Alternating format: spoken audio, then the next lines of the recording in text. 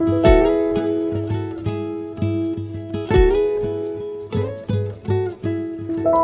typically, we start off with kind of a recap from last week, but for the sake of time, we're going to just jump into the book we're studying this evening, and that is this book.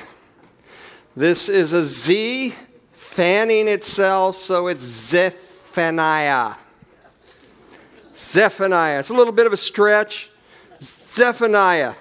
And you see in the background, you see this sun that symbolizes a day, and it makes the 0 for Lord. So it's the day of the Lord.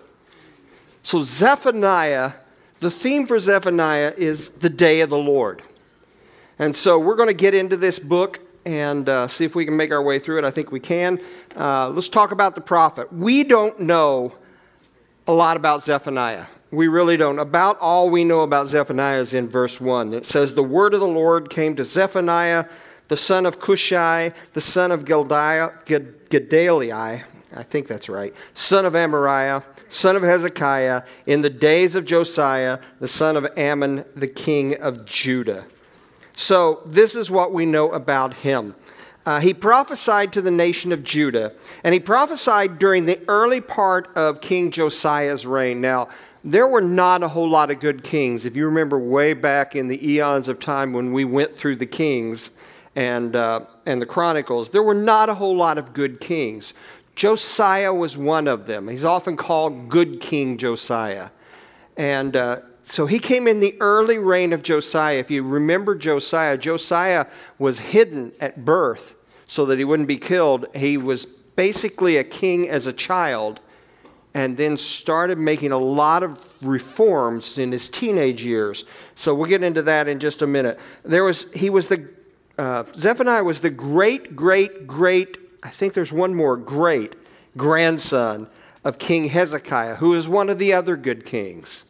Okay, but here's what this means. As the great-grandson of Hezekiah, he's in the royal family. He's in the upper echelon. He's in the upper social stratosphere, if you will, of the people of his day. And that's important because Zephaniah really took the leadership, the religious leaders, the royal leaders, really took them to task. So he was of them, but he really gave it to them when he prophesied. So that's a little bit about the prophet. Let's look about the times. This happened about 50 years after Nahum's prophecy. Remember, Nahum prophesied about the destruction of Nineveh. We talked about that a few weeks ago. This takes place about 50 years after that. Now, when King Josiah took the throne, Judah was coming out of some really dark times. The two kings prior to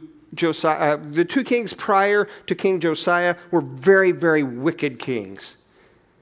So wicked, like I said, that when Josiah was born, they had to hide him to keep him from being killed because he was a threat to the throne. But he was basically installed as a king as a little boy, and was kind of looked over as a boy. And then when he became in his teen years, that's when he started implementing rule and implementing social changes in Judah.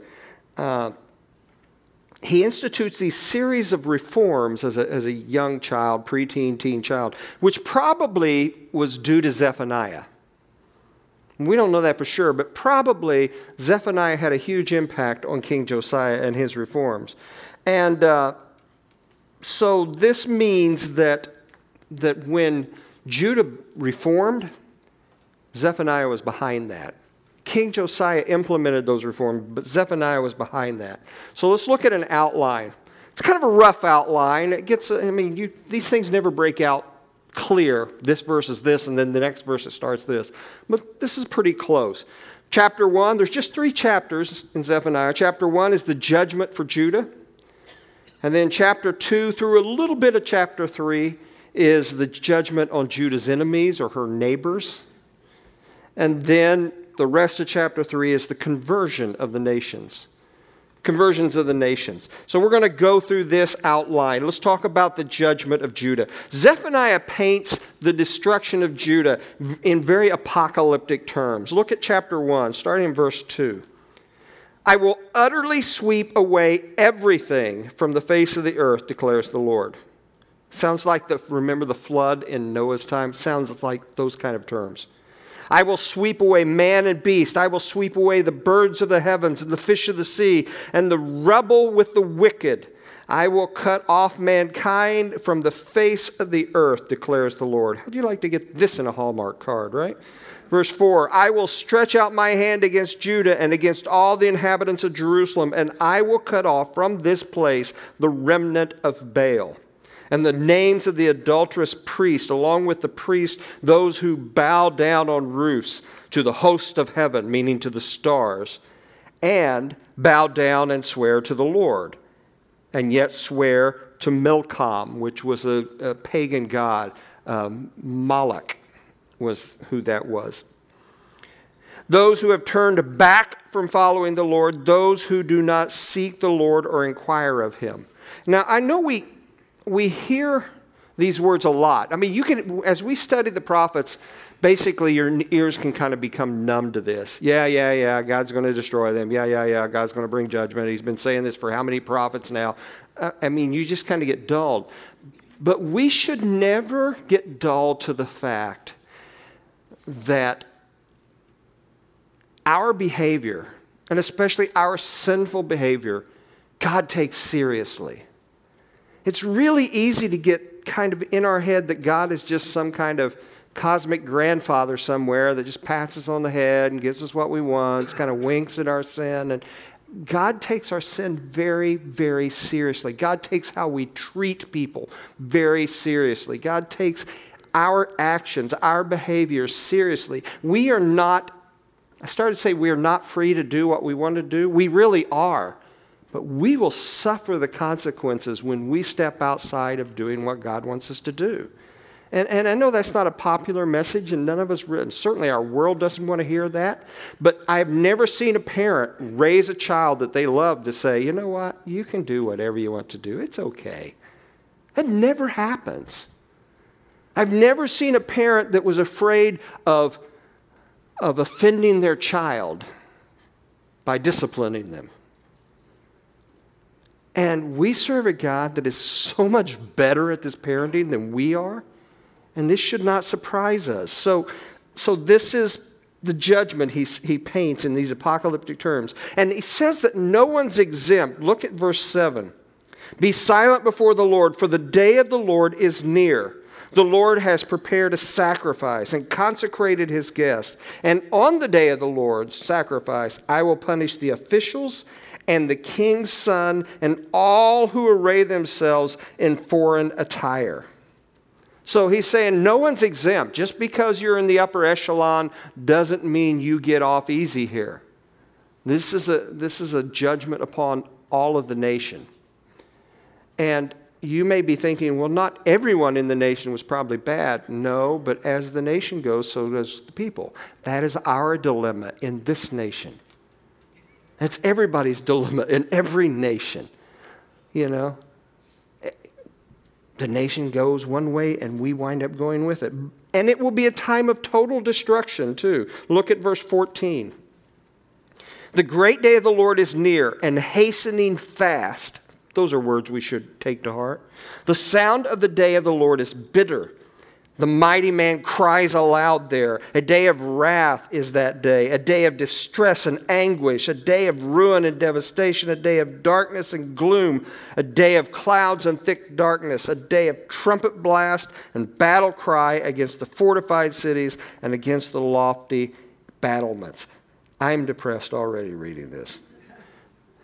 But this is what's going to happen to Judah. And Judah, get this, Judah was God's people. Judah was us. I mean, we're the people going to church. We're the people here on a Wednesday night. But that was the same for Judah. Just being where you're supposed to be and just saying, hey, I'm a Christian, I'm part of God's people, I'm in God's place, that does not exempt anyone. You've had children before that when you said, why did you do this? And you said, well, they did it. And you say, if they jumped off a cliff, would you jump off a cliff? In other words, you're responsible for you. It's not your connection with anybody. You're responsible for you, between you and God. So then he shifts over, and there's this brief bit of call to humble yourself. Look at chapter 2, verse 1. He calls his people to turn back to him and humble himself. Gather together, yes, gather, O shameless nations, before the decrees take place. Now listen to this. Before the decrees take effect. Before the day passes away like chaff. Before there comes upon you the burning anger of the Lord. Before there comes upon you the day of the anger of the Lord. You know why he keeps saying, do this before? Because it's too late after. It's too late after. There are decisions that we need to make for God, and we just kind of keep putting them off. We keep procrastinating. We keep thinking there's time. I can do this later. I'll get my act together another day. And basically, it could be too late to do that. You know, we celebrate Billy Graham's passing because we all know he was ready. And I'm telling you, I've had to do funerals for people that weren't. They just weren't because they always thought they had plenty of time. Had plenty of time to get my act together. I'd counsel with people that think, you know what, I have plenty of time to get my marriage together. And then they don't. We have got to take a lesson from, as gloomy as these prophets are, we have to take a lesson from them and take this seriously and do something about ourselves before it's too late. But then after this call to do something before it's too late, he calls him in verse 3, seek the Lord, all you humble of the land, who do his just commands. Seek righteousness, seek humility. How many of our problems would be taken care of if we sought the Lord and we sought righteousness, and this one's the hard one for us, and we sought humility? How many, most of the trouble I get into is because of me, because I'm not doing those three things. And they're all things that when you think you have them, you don't. When you think you're humble, too late, you missed it. You're doing good until you thought you were, and now it's all gone. That kind of thing. These are things that we have to ingrain in our lives, and we can't ingrain them in our lives on our own because they come from the fruit of the Spirit. Which means to ingrain these in our lives, we have to ingrain Christ in our lives. We have to act like our lives belong to Him, like He is the one who gets to drive, like He's the one who gets to call the shots. And the minute we stop doing that, we go off the rails. And this is exactly what had happened to Judah. His own people who knew him better than anyone else decided they really didn't need him and they could do it themselves. And they go off the rails. And so God promises in the first chapter that there is this day of judgment, this day of the Lord coming. And they used to think the day of the Lord meant God was going to show up and they win. And it meant just the opposite. But then he goes on to say, hey, and it's not just for you either. God pronounces judgment on all the nations around them. And he pronounces judgment on Gaza and Ashkelon and Ashdod and Ekron. And he goes through all of these nations that he's pronouncing judgment on. And then he turns back on Judah one more time. Look at verse 5. Verses 5 through, look at verse 1, verse 1 in chapter 3. He turns back to Judah. Woe to her, Judah, who is rebellious and defiled, the oppressing city. She listens to no voice. She accepts no correction. She does not trust in the Lord, and she does not draw near to the Lord. Folks, when you find yourself in this condition, you better duck and cover. Do you hear it? Doesn't listen to a voice. Doesn't accept correction. Basically, they're not teachable. When you find yourself in a position where you're not teachable, it's bad news. And then they don't trust the Lord. So not only are they not teachable, they decide they don't need God either. I can do this. I can handle this. And they do not draw near to God. Her officials within her are roaring lions. Her judges are evening wolves and leave nothing till morning. Her prophets are fickle, treacherous men. Her priests are profane what is holy. Do you see how bad they've gotten? And they thought they were in great shape, which is frightening to me because I wonder if I think I'm in great shape, what if I'm not? What if I'm not? So it goes on and turns back on her. Verse 7, I said, surely you will fear me. You will accept correction. Then your dwelling would not be cut off according to all that I've appointed to you. Surely you'll listen to me. I know you've got to get this. I know this is important to you. Surely you'll listen. And then it says, but all the more they were eager to make their deeds corrupt. Have you ever known somebody in your life? It may have been you when you were looking in the mirror, but have you ever known somebody in your life and you thought, why can't you get this? I know you're going to, this is not hard. This is not right. You can get this. And they seem to go farther away. This is the condition of Judah. And like we've seen through all the prophets, you can unplug Judah's name and plug our name in there. I can unplug Judah's name and plug my name in here. It's applicable to me. And then, after he comes back and talks about Judah, then he talks about the conversion of the nations. As always, as we've seen in these prophets, God always promises to put back together what people have broken. The whole trajectory of creation is to get back to where it started. When you look in Revelation, God talks in terms of as if he's going to create a new Eden. He's going to put back what got broken. And it's a long trajectory, but that's his trajectory, is to put back what was broken. And so he talks about putting back together what was broken. Look at verse 14 of chapter 3. Sing aloud, O daughters of Zion. Shout, O Israel. Rejoice and exult with all your heart, O daughter of Jerusalem. The Lord has taken away the judgments against you. He has cleared away your enemies. The King of Israel, the Lord, is in your midst. And you shall never again fear evil. On that day shall be said to Jerusalem, fear not, O Zion, let not your hands grow weak. The Lord your God is in your midst. Twice he said that. The Lord your God is in your midst, a mighty one who will save. He will rejoice over you. Now listen, this is what God is going to do. He will rejoice over you with gladness. He will quiet you by his love. He will exult over you with loud singing. He will gather those of you who mourn for the festival so that you will no longer suffer reproach. Behold, at that time, I will deal with all your oppressors. And I will save the lame and gather the outcast, and I will change their shame into praise and renown in all the earth. And at that time, I will bring you in.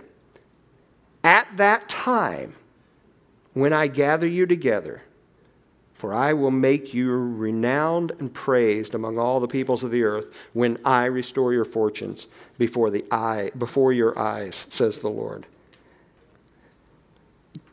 When you hear this description of God, what he's going to do, what he wants to do, what does that tell you about him? Do you ever picture God this way? Do you ever picture a God who rejoices over you, who's glad to see you, who sings when he thinks about you? Yeah, but do we think of him in this way? Do you think about God? Let's put it this way. Which do you think about God more? The God who's being very observant to make sure you're doing what you're supposed to?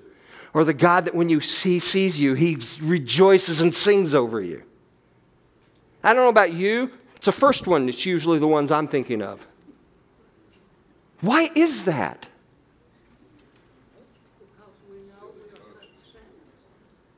Yeah, but that's focus on us. which we do really well. We focus on us. And God certainly is going to deal with our sin because this is what the prophets are talking about.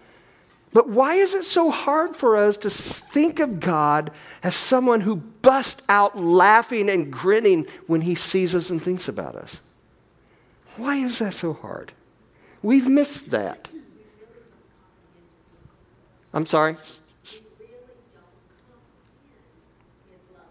No, we don't comprehend his love for us. We really have such a narrow, short view of who he is.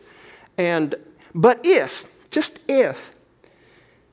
my view of God was more the view that God comes running when he sees me, like the prodigal son's father, that he sings over me when I turn around and do what I need to do, when I get it, that he laughs and grins at the thought of me. If my view of God was more like that, I would probably trust him more, respond to him more, not be as scared of him as I can tend to be. How do we get to that point? Oh, so you want answers. That's what you want. Okay. When I'm doing my devotion, and you're supposed to start out praising, I just have a hard time finding all the words for praise. I end up thanking. Yeah. It's interesting you say that. You said, when I start my devotion, you're supposed to start off praising. And there's nothing wrong with that. I think that's great. But that's all about what we do. We rarely, I missed that word for me, it just got stuck in my teeth. We rarely think about God being grateful for us. I pray when I walk of a morning, and so I go out and I go for a walk, and I start talking to God, and I want to make sure I don't miss anything, and all that. And because this is what I'm supposed to do. It's early morning. I'm supposed to pray. I wonder if when I get out of a morning, when the garage door opens up and I walk out, what would it be like if God was there going, great, I've missed you. Let's go for a walk. Wouldn't I? Yeah, I'd pass out and the EMTs would have to come. Yeah. Wouldn't that change the way I think about God and relate to God? And why wouldn't God do that? Don't you do that with your children, your grandchildren? This evening, my little 3-year-old grandchild, Poppy! And I did the same thing. It wasn't, don't run in church. That's not what you're supposed to do. Pull your dress down. It was none of that. It was, glad to see you. But we have trouble thinking about God like that. And I think that's part of our problem.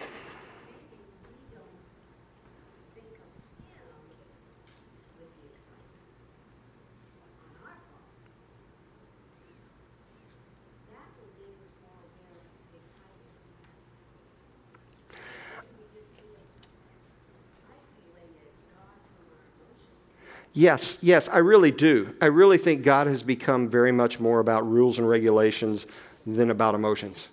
And if you think God is not about emotions, then you haven't been reading the Psalms. That's what the Psalms are all about. So, I don't know, just a weird little thought in my weird little brain. We better do takeaways, though, or we're not going to get done. Yes, ma'am.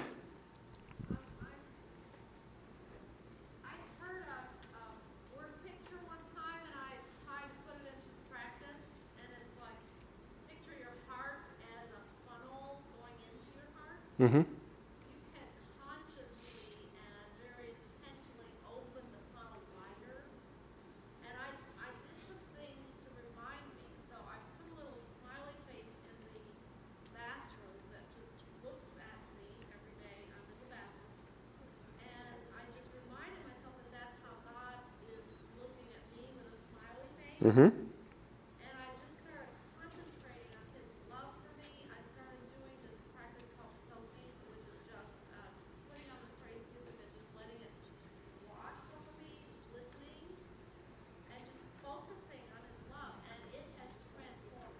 Yes.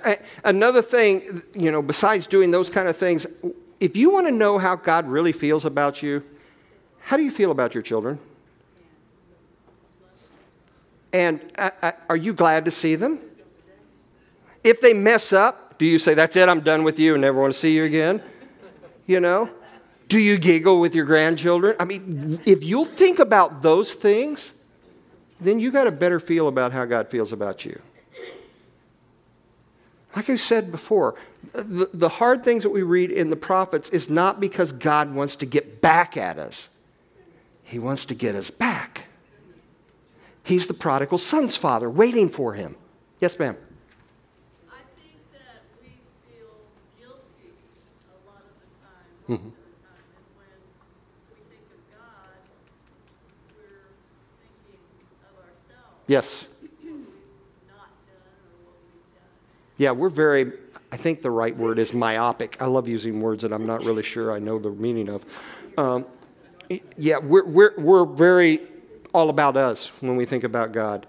And yet, would you want your children to always come to you feeling so guilty and so burdened that they couldn't enjoy you? No, you'd want them to fix whatever was making them guilty, absolutely. But then you'd want them to enjoy you and them. All right, some quick takeaways because we had such a great business meeting. This is as far as we're getting. If God is, this is more of a question, if God is primarily a God of wrath, why does he give us so many warnings? Yes. But we typically, especially when you're reading through these prophets, you think, man, God's just a God of wrath. If that's his main method of operation, then why give all these warnings? Why not just bust them? You know, why count to 3? Or in God's case, 3 million. Why? He loves us. So if God is a God of wrath, he wouldn't, if that's his primary gig, then he wouldn't be doing that. That says something about who he is. Another one. The day of the Lord will either be a fearful or a freeing thing. And it depends upon where you stand with him. As a hospice chaplain, I watched a lot of people die. I watched them right up to the moment. And I've seen people be so peaceful and joyful, and I've seen people kicking and screaming. It depends upon the relationship. You know, if you're kicking and screaming because you're going to have to meet someone, you don't have a good relationship. So the day of the Lord kind of shakes out that way. God wants to turn repeating sinners into repentant sinners. We're all sinners. We can't get away from that. I mean, you can tell me you're not, and I'll tell you another lie, and we'll be even. But the deal is he wants to turn repeating sinners into repentant sinners. Here's the last one. God picture this. He's as excited and happy about us and who we can be as a parent is over their newborn. The problem is we don't believe it and we don't reciprocate it. If you want to know how God feels about you, go to the hospital and hang out at the nursery room window.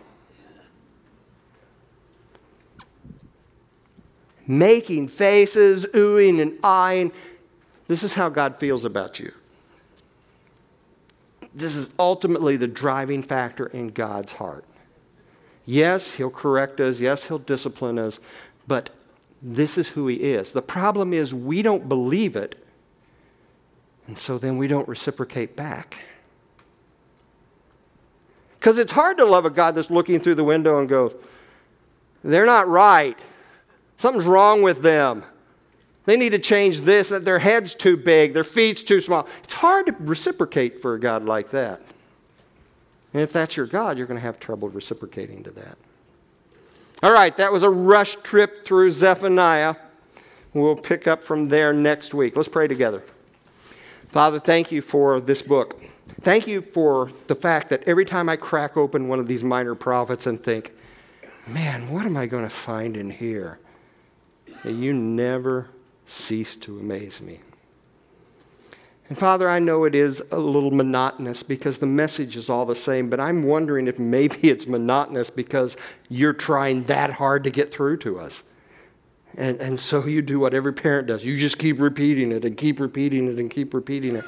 This is that important to you. It's so important to you to take this many chapters out of a book to try to get our attention. And I pray you'll get our attention, Father. But I pray, Father, that we will realize that what's holding us back is not you, it's us.